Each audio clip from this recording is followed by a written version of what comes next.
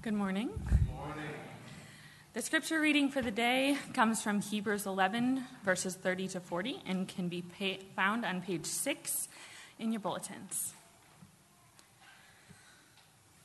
By faith, the walls of Jericho fell down after they had been encircled for 7 days.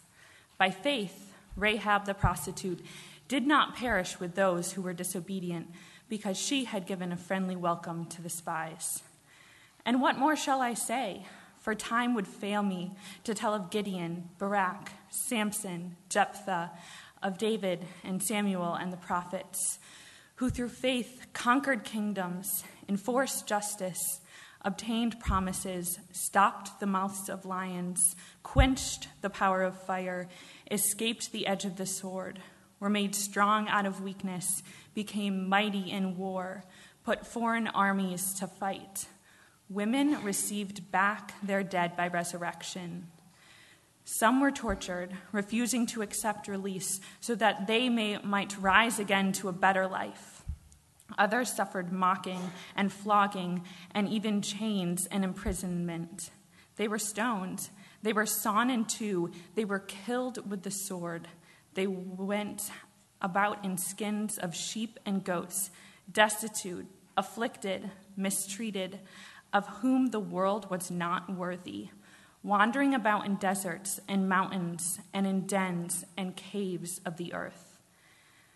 And all these, though commended through their faith, did not receive what was promised, since God had provided something better for us, that apart from us they should not be made perfect. Good morning to you, Grace Meridian Hill. Good morning. It's good to be with you again to open God's Word, share with you a message from this letter to the Hebrews for our guests and visitors, or even those who don't know me. My name is Erwin Nitz, and I serve as one of the pastors in the Grace and DC Network. It's been my pleasure this month of July to be preaching a short 5-week sermon series through the letter to the Hebrews with you.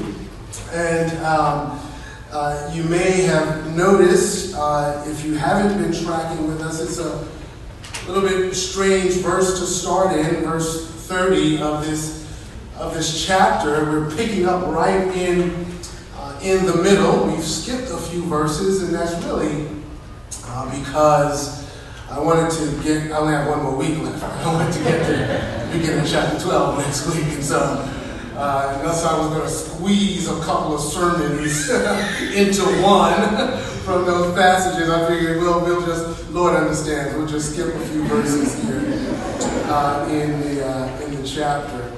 I want to speak to you this morning. Our sermon series has been subtitled "In Need of Endurance." In need of endurance, really lifted from this idea that runs through the letter to the Hebrews about the need to endure, which the pastor, who I call the writer of this letter, says specifically in toward the end of chapter 10, when he says to them, "You have need of endurance." We find ourselves in that space, and so we've been spending the past couple of weeks in chapter 11 on this subtitled sermon, Endure by Faith. This week we're going to be talking about endure by faith, facing the impossible. Faith facing the impossible. And here is the point, if you will, the point of the message. It is that through faith in Jesus Christ we are enabled to endure success and suffering. Through faith in Jesus Christ, we are enabled by God to endure both success and suffering. Would you pray with me? Father, thank you again and again and again for this word that is not dead, but that is living and active and sharper than any double-edged sword, that pierces to the division of soul and spirit, joints and marrow, judges, discerns the intentions and the thoughts of the heart. And our confession, oh God, this morning is that we are all sitting here naked and exposed to you, the one to whom we must give account. And Lord, that is good news, because because you know precisely what each heart in here stands in need of. And so would you, through the preaching of your word, do what only you can do.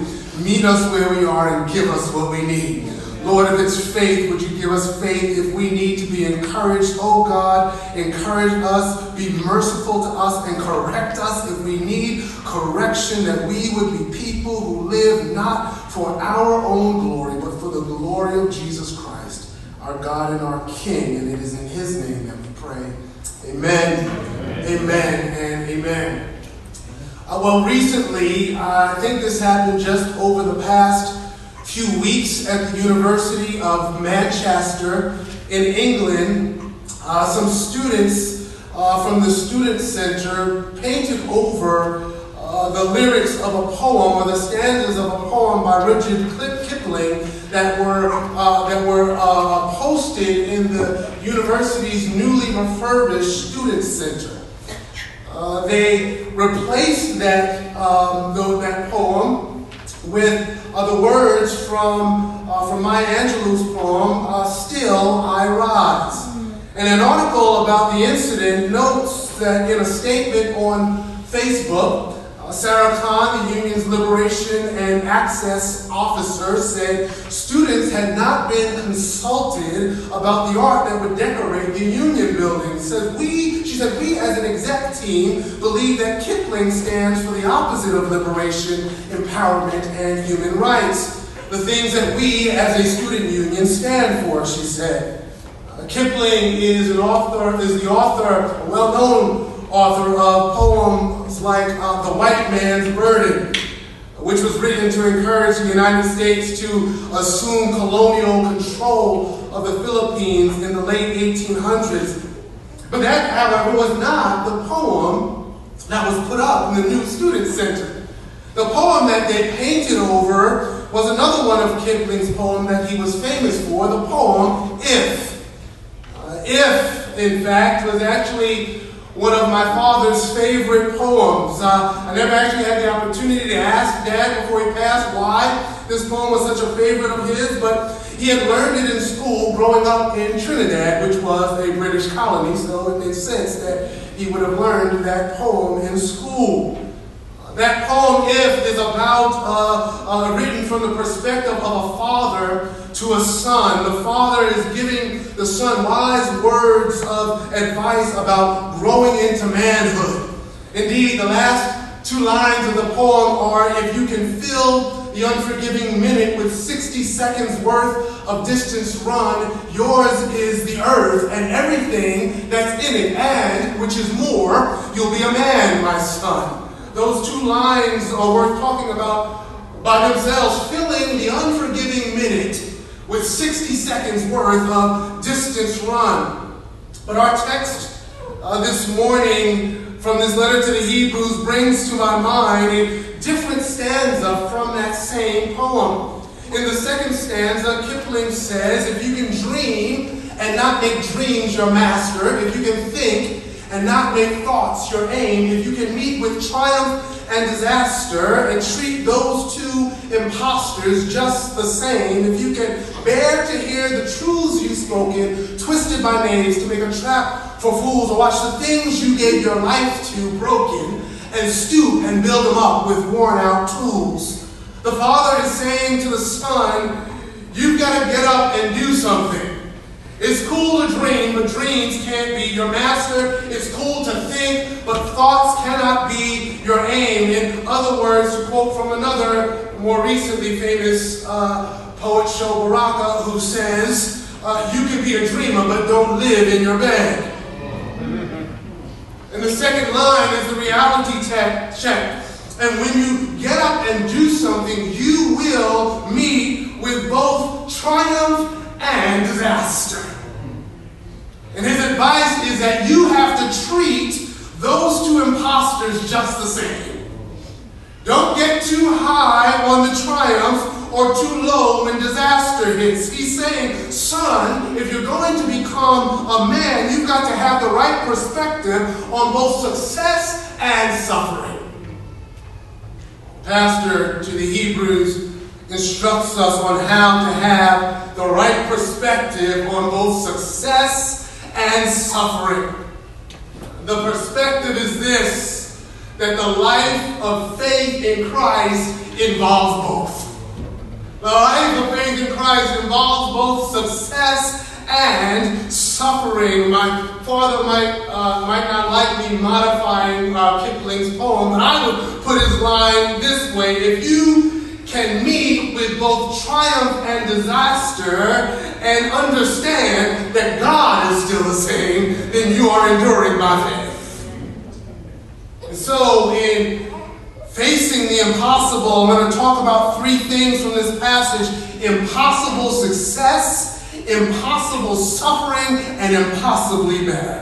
Impossible success, impossible suffering, and impossibly better. And in this history lesson of faith that the pastor has been taking them on, he has moved from the early chapters of the book of Genesis through the lives of Abraham and Isaac and Jacob and Joseph. As I mentioned, we didn't look at verses 17 through 29, but he also moves on to Moses and the Exodus and the display of God's power to deliver his people as they passed through the Red Sea, as he dried up the land for them, for Israel to cross. But there is a big gap in the history lesson for them between verses 29 and verses 30 of this chapter.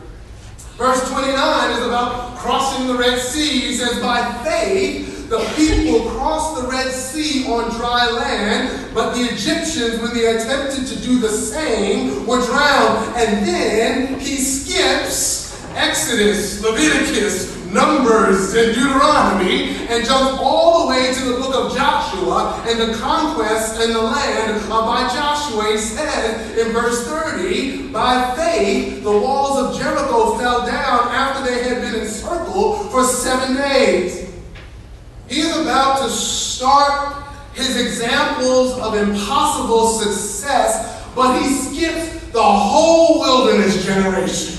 The whole group of folks that came out of the Exodus to those who came into the promised land in the book of Joshua. Why does he do that? Because he's already used them. If you had been reading through this letter, you would have recognized that he's already used them as a negative example in chapters 3 and 4. He's already told them that those wilderness folk, those are the jokers you don't want to emulate.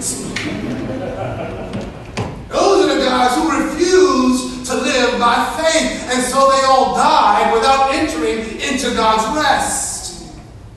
And so he skips 40 years, and beginning with the conquest of Joshua, he says in verses 30 to 32, by faith the walls of Jericho fell down after they had been encircled for 7 days.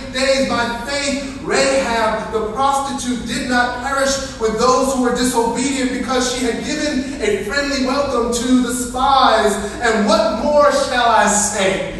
For time, he says, would fail me. He's preaching now, right? For time would fail me to tell of Gideon and Barak and Samson and Jephthah and David and Samuel and all the prophets. Everyone mentioned in those verses faced impossible odds. Jericho was a city that was fortified by walls. There was no way that Israel was going to conquer Jericho unless the walls were breached. It was impossible for them to do it. Rahab was a Gentile, a non-Israelite, and a prostitute who lived in Jericho. She was a Canaanite, if you will. How was she going to escape being killed when the city goes up in flames? If she welcomes the Israelite spies, she puts her own life in danger. Gideon goes out to battle the Midianites in the book of Judges. He starts with an army of 32,000 men, and God has him reduce the army to 300 men.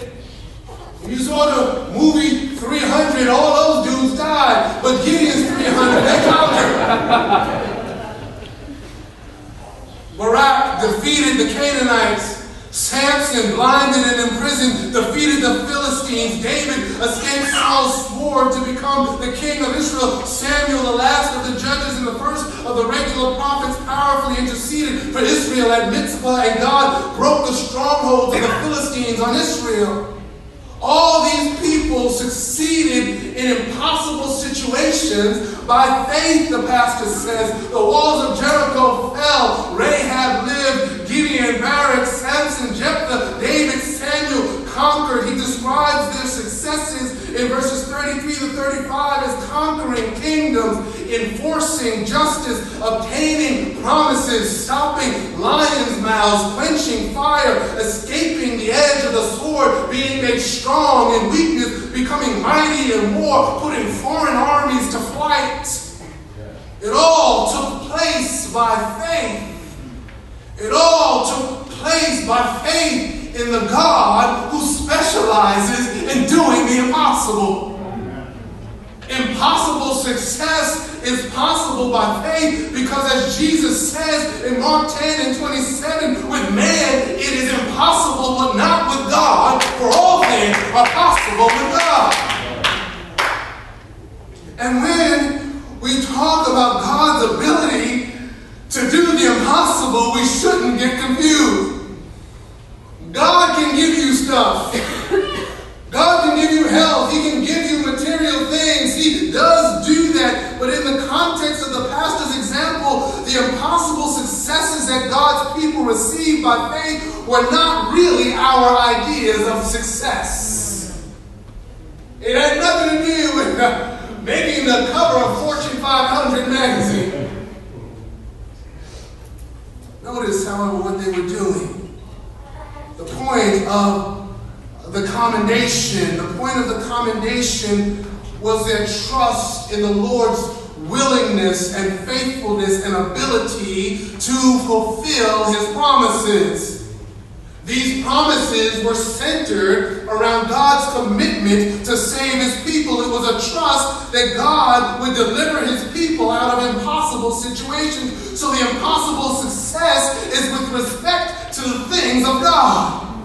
These successes, they had a material and they had a physical outcome. There was indeed benefit and blessing in the here and now, but they were not just physical victories. These victories were spiritual victories. God's purposes were being fulfilled.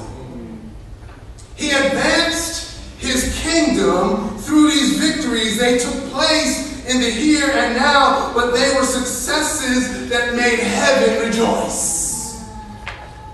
See, that's the question when we ask ourselves, when we face the impossible, right? When we have to live as followers of Jesus Christ in the midst of impossible situations, are the victories we're seeking victories that will make heaven rejoice or simply make us happy?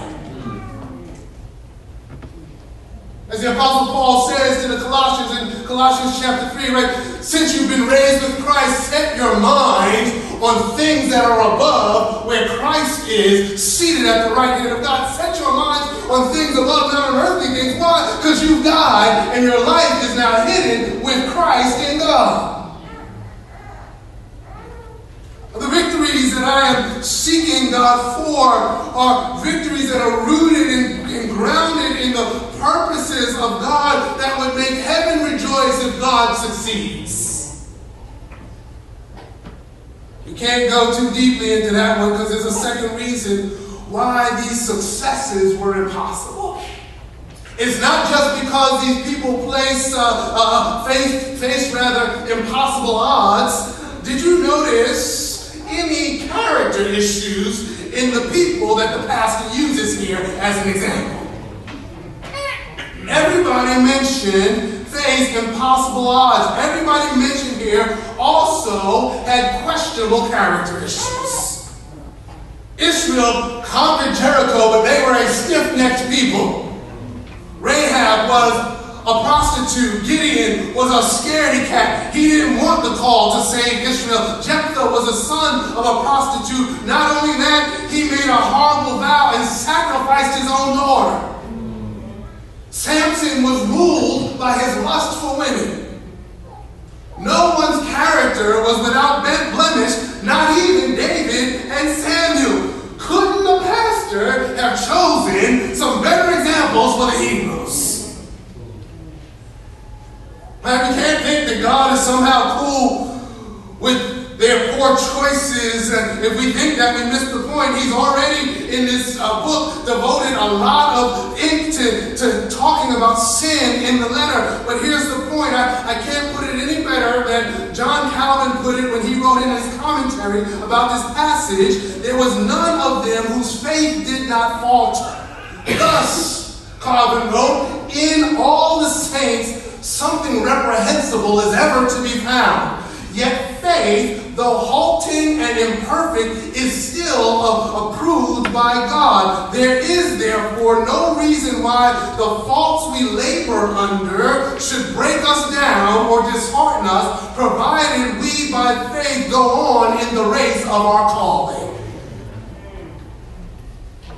You see, if we were honest with ourselves, we would marvel at the fact that we experience any success at all. The character flaws of the people mentioned in those verses were not unique to them. We might look at them and shake our heads, but Calvin was right. In every saint, that is, in every Christian, in every person who follows Jesus Christ, there is always to be found something reprehensible.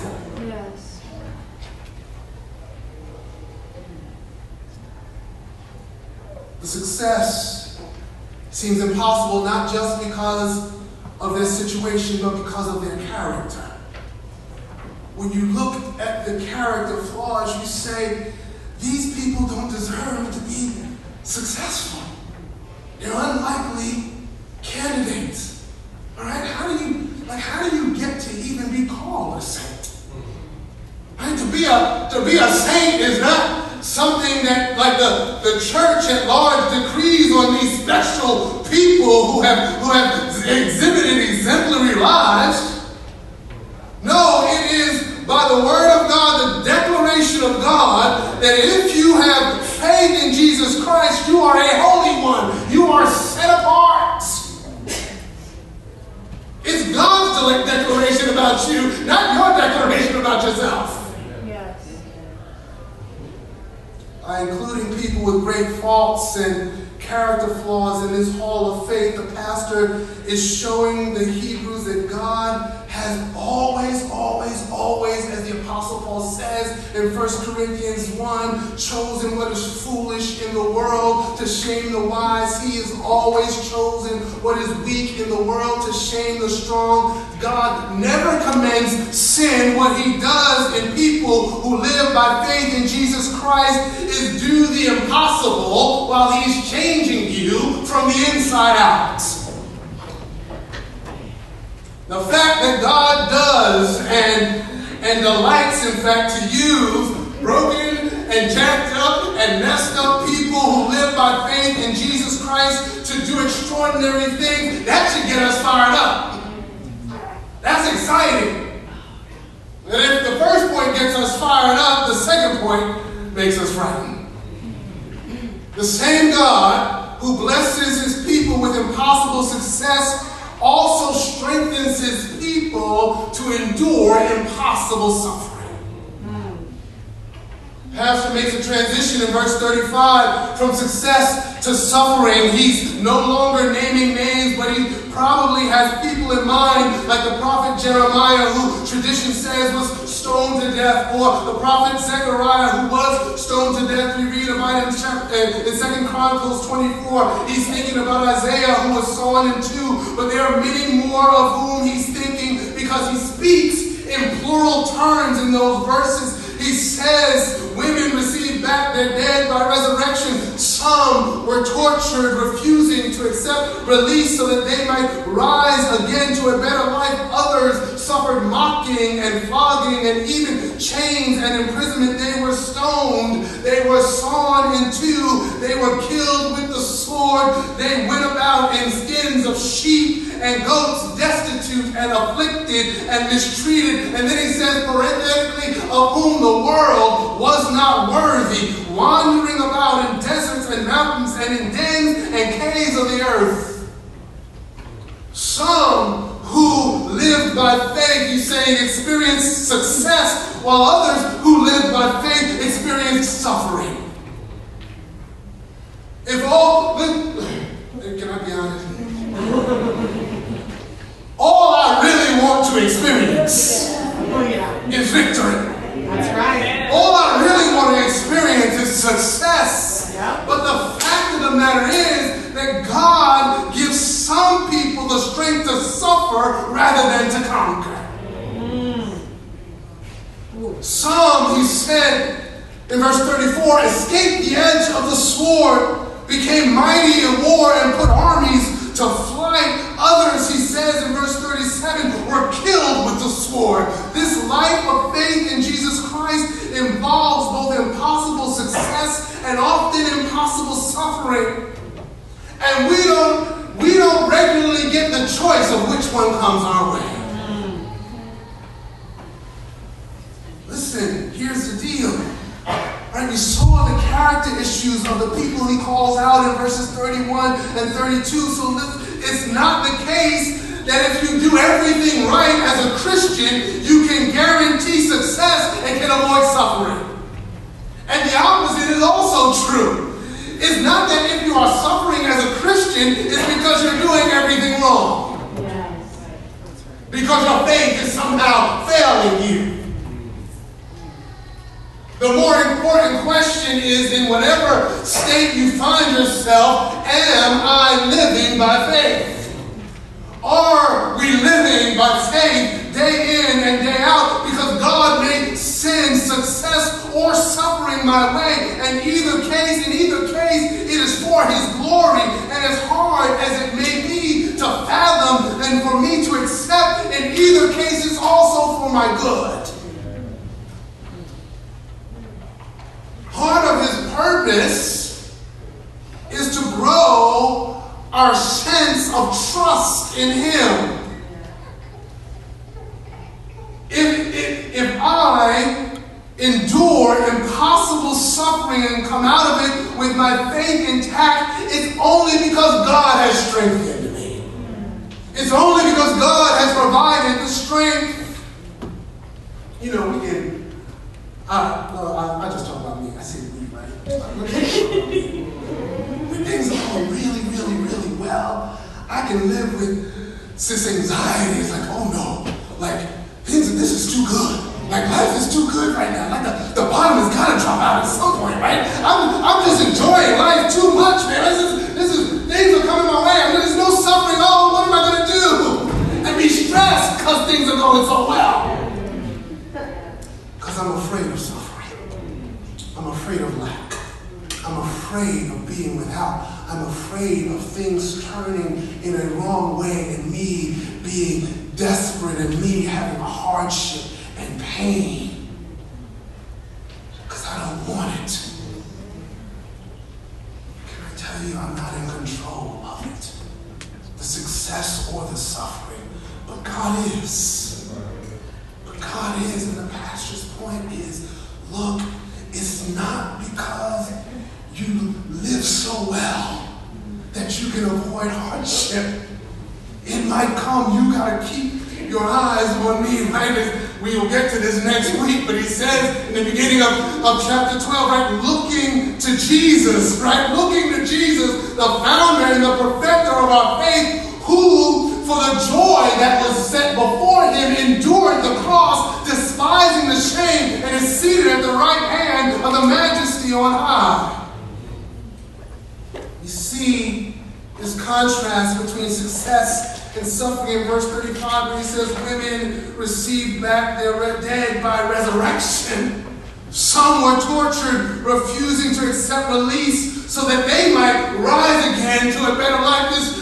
This antipathy, some women, he said, received back. You think about the widow in Nain, who the prophet Elijah, who raised her son. You think women received back their dead by resurrection in this life. And he said, but some were tortured to death, knowing that they'd be raised again in the next life. Film Freedom Riders is a documentary about the Freedom Rides of 1961 that were organized by CORE, the Congress of Racial Equality, in order to challenge unjust segregation laws in the southern states. Both blacks and whites, men and women who participated in the rise were brutalized and badly beaten by mobs of angry white segregationists, and some suffered mocking and some suffered imprisonment. The movement eventually got the attention of President Kennedy, and he sent a journalist and an aide, John Siegenthaler, as a representative of his office to try and make sure there was no more violence on these rides. And Siegenthaler was interviewed in the documentary, and he talked about what happened when one of the buses rolled into Montgomery, Alabama. He said the mob first destroyed the equipment of the reporters, then they attacked the riders. He said a woman came to him. He saw this woman being beaten by a skinny young white male in a boxing stance, just punching this black woman. And he tried to get her, because he wasn't on the bus, he had his own car. He tried to get her into the car. And she said to him, she looked at him and she said, "Mister, I don't want you to get hurt. I'm nonviolent and I'm trained to take this. Please don't get hurt. We'll be fine."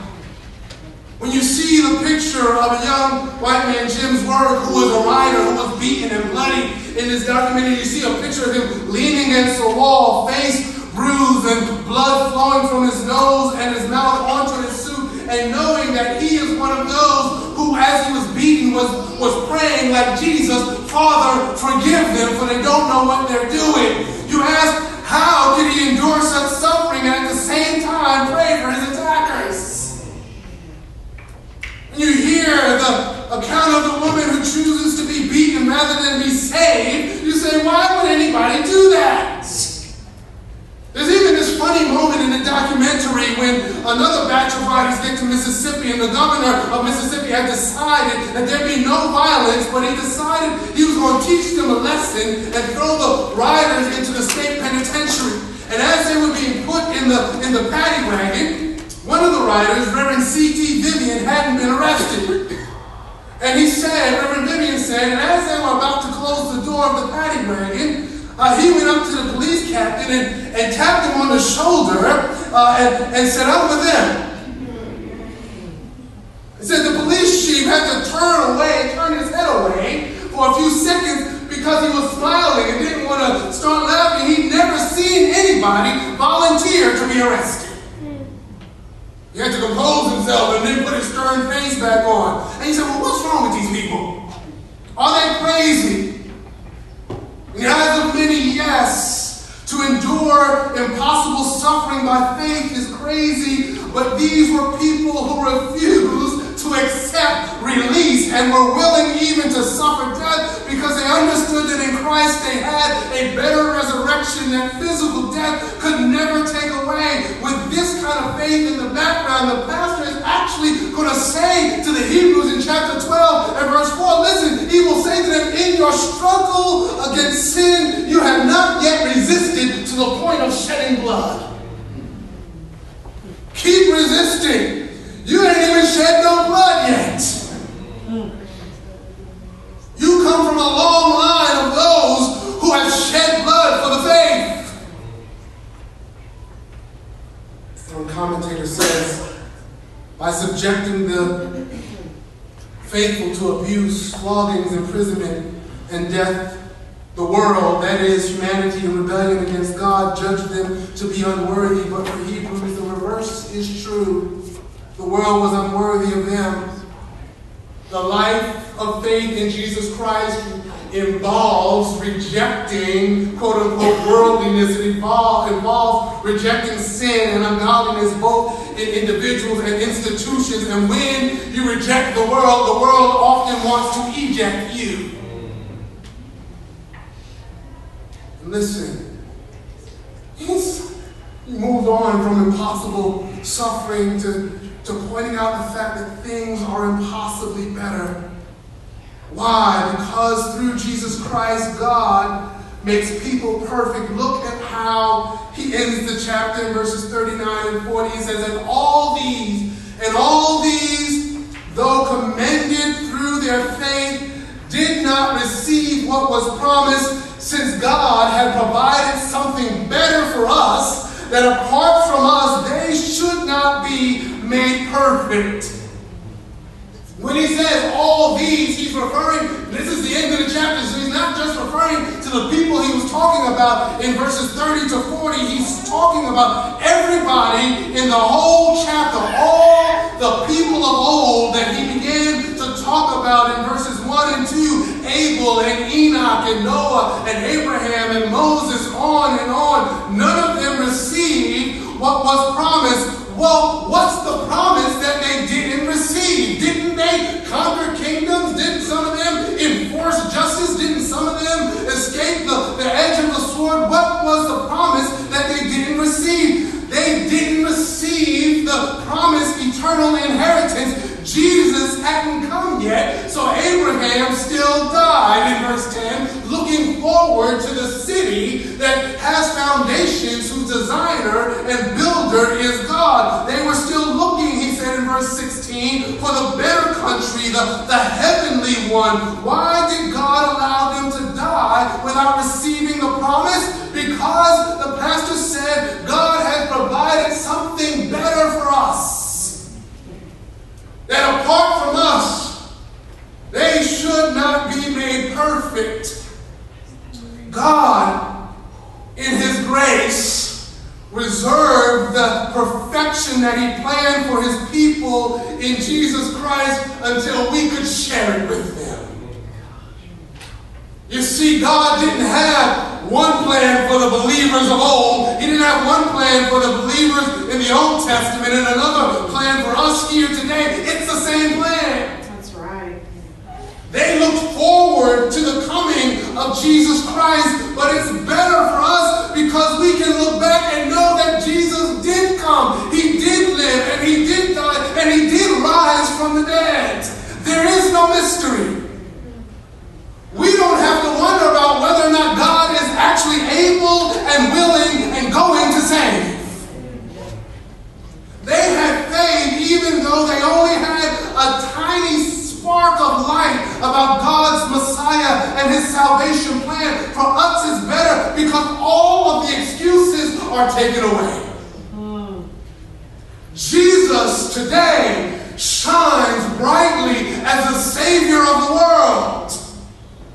In other words, any excuse we can come up with not to put our faith in Jesus Christ has been taken away.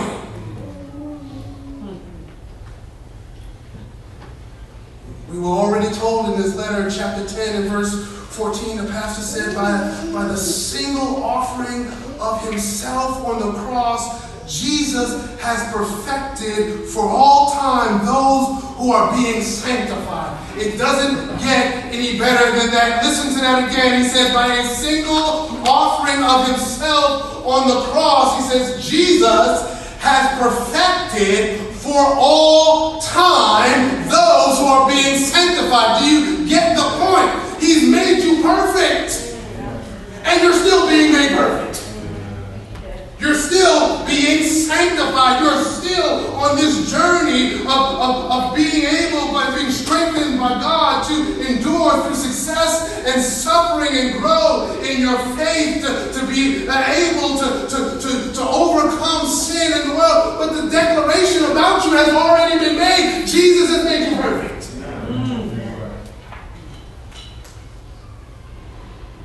The life of faith in Jesus Christ is impossibly better because you can't get better than perfect.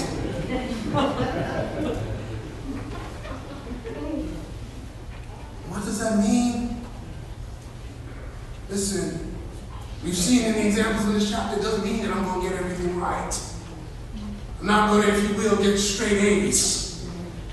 I'm going to offend folk from time to time. My faith is going to fail from time to time. To be made perfect means to share in Christ's perfection. To be made perfect means to share in the perfection of Jesus Christ. He was and is perfect. To belong to him means to have a share in his perfection.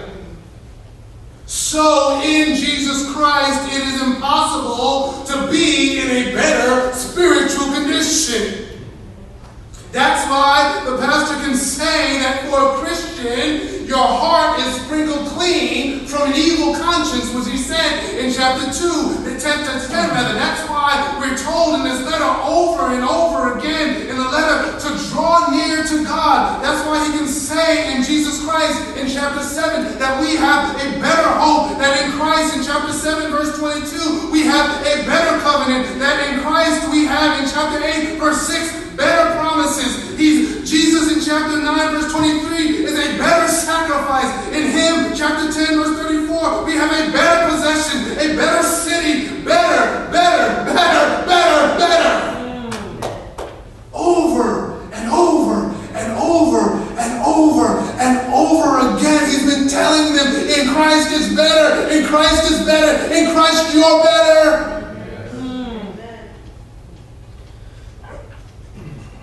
Really grasp the fact that in Jesus, God's plan is better. God makes us perfectly able to meet with impossible success and not become arrogant or anxious that it's all going to fall apart, and makes us perfectly able to endure impossible suffering and not be crushed.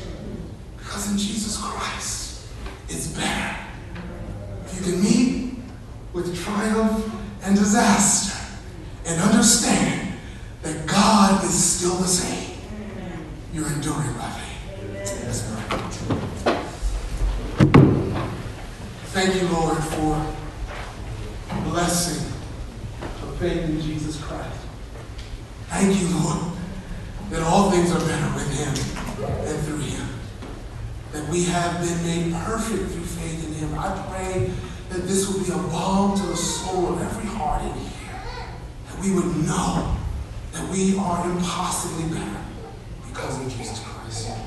Amen.